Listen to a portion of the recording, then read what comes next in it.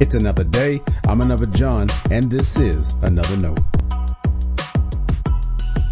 Today's edition of Another Note is titled, Our National Crisis. And our scripture reading today is taken from Nehemiah chapter 9, verses 1 through 8. As always, may the Lord add His blessing to the reading and hearing of His holy word.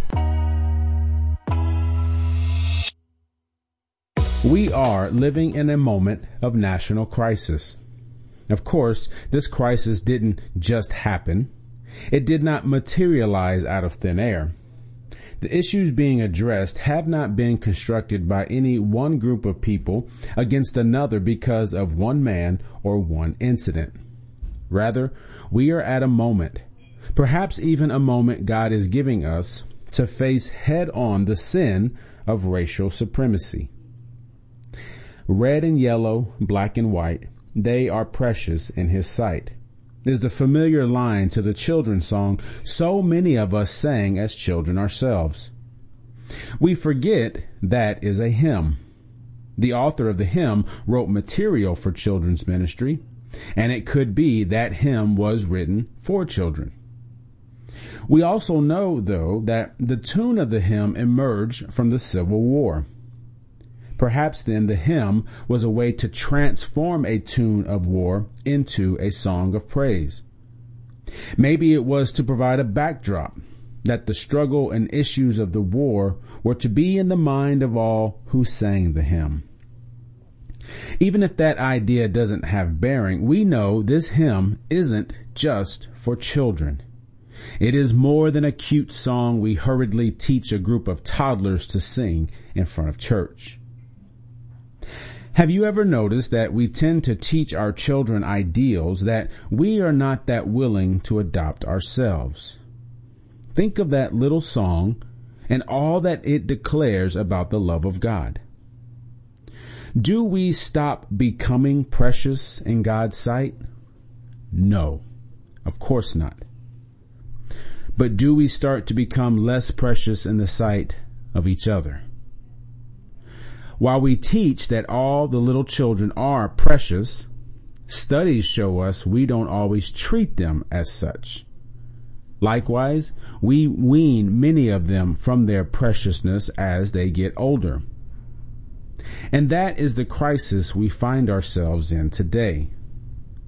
For too long, we've allowed the ongoing systemic abuse of people of color in our country. Yes, the first sin is racial supremacy. The second is our willingness to allow its perpetuation. I know the first response of many of us to a claim like that is to declare, I am not racist. I'm not saying you are. James 4:17 tells us that whoever knows the right thing to do and fails to do it, for him it is sin. Many people have known, long before this national moment, the impact of racist attitudes, policies, and ideals, and have said or done nothing about it. According to our scripture, that is sin. To add insult to injury, when the cry of Black Lives Matter finally received national attention, some sought to quell that message because all lives matter. How is that helpful? When you receive an Amber Alert on your phone, do you ignore it because all children matter?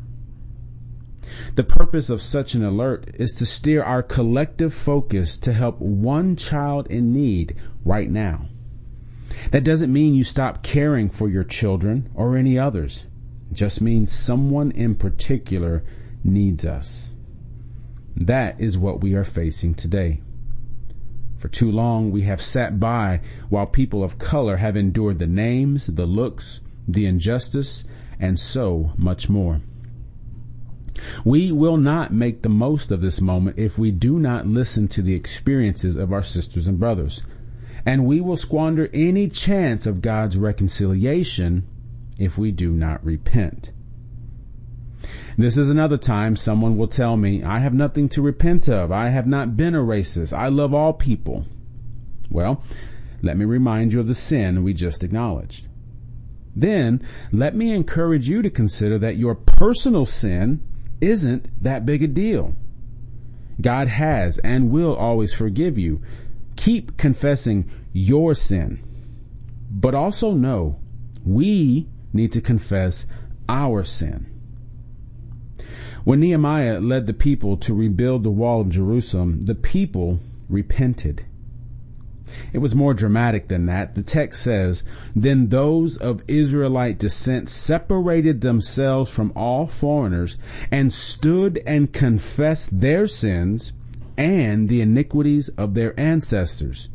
They stood up in their place and read from the book of the law of the Lord their God for a fourth part of the day, and for another fourth they made confession and worshiped the Lord their God."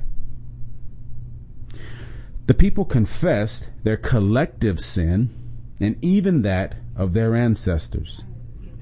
They humbled themselves by confessing their sin before God and before an entire assembly of foreigners. Imagine what that felt like for the people of Israel.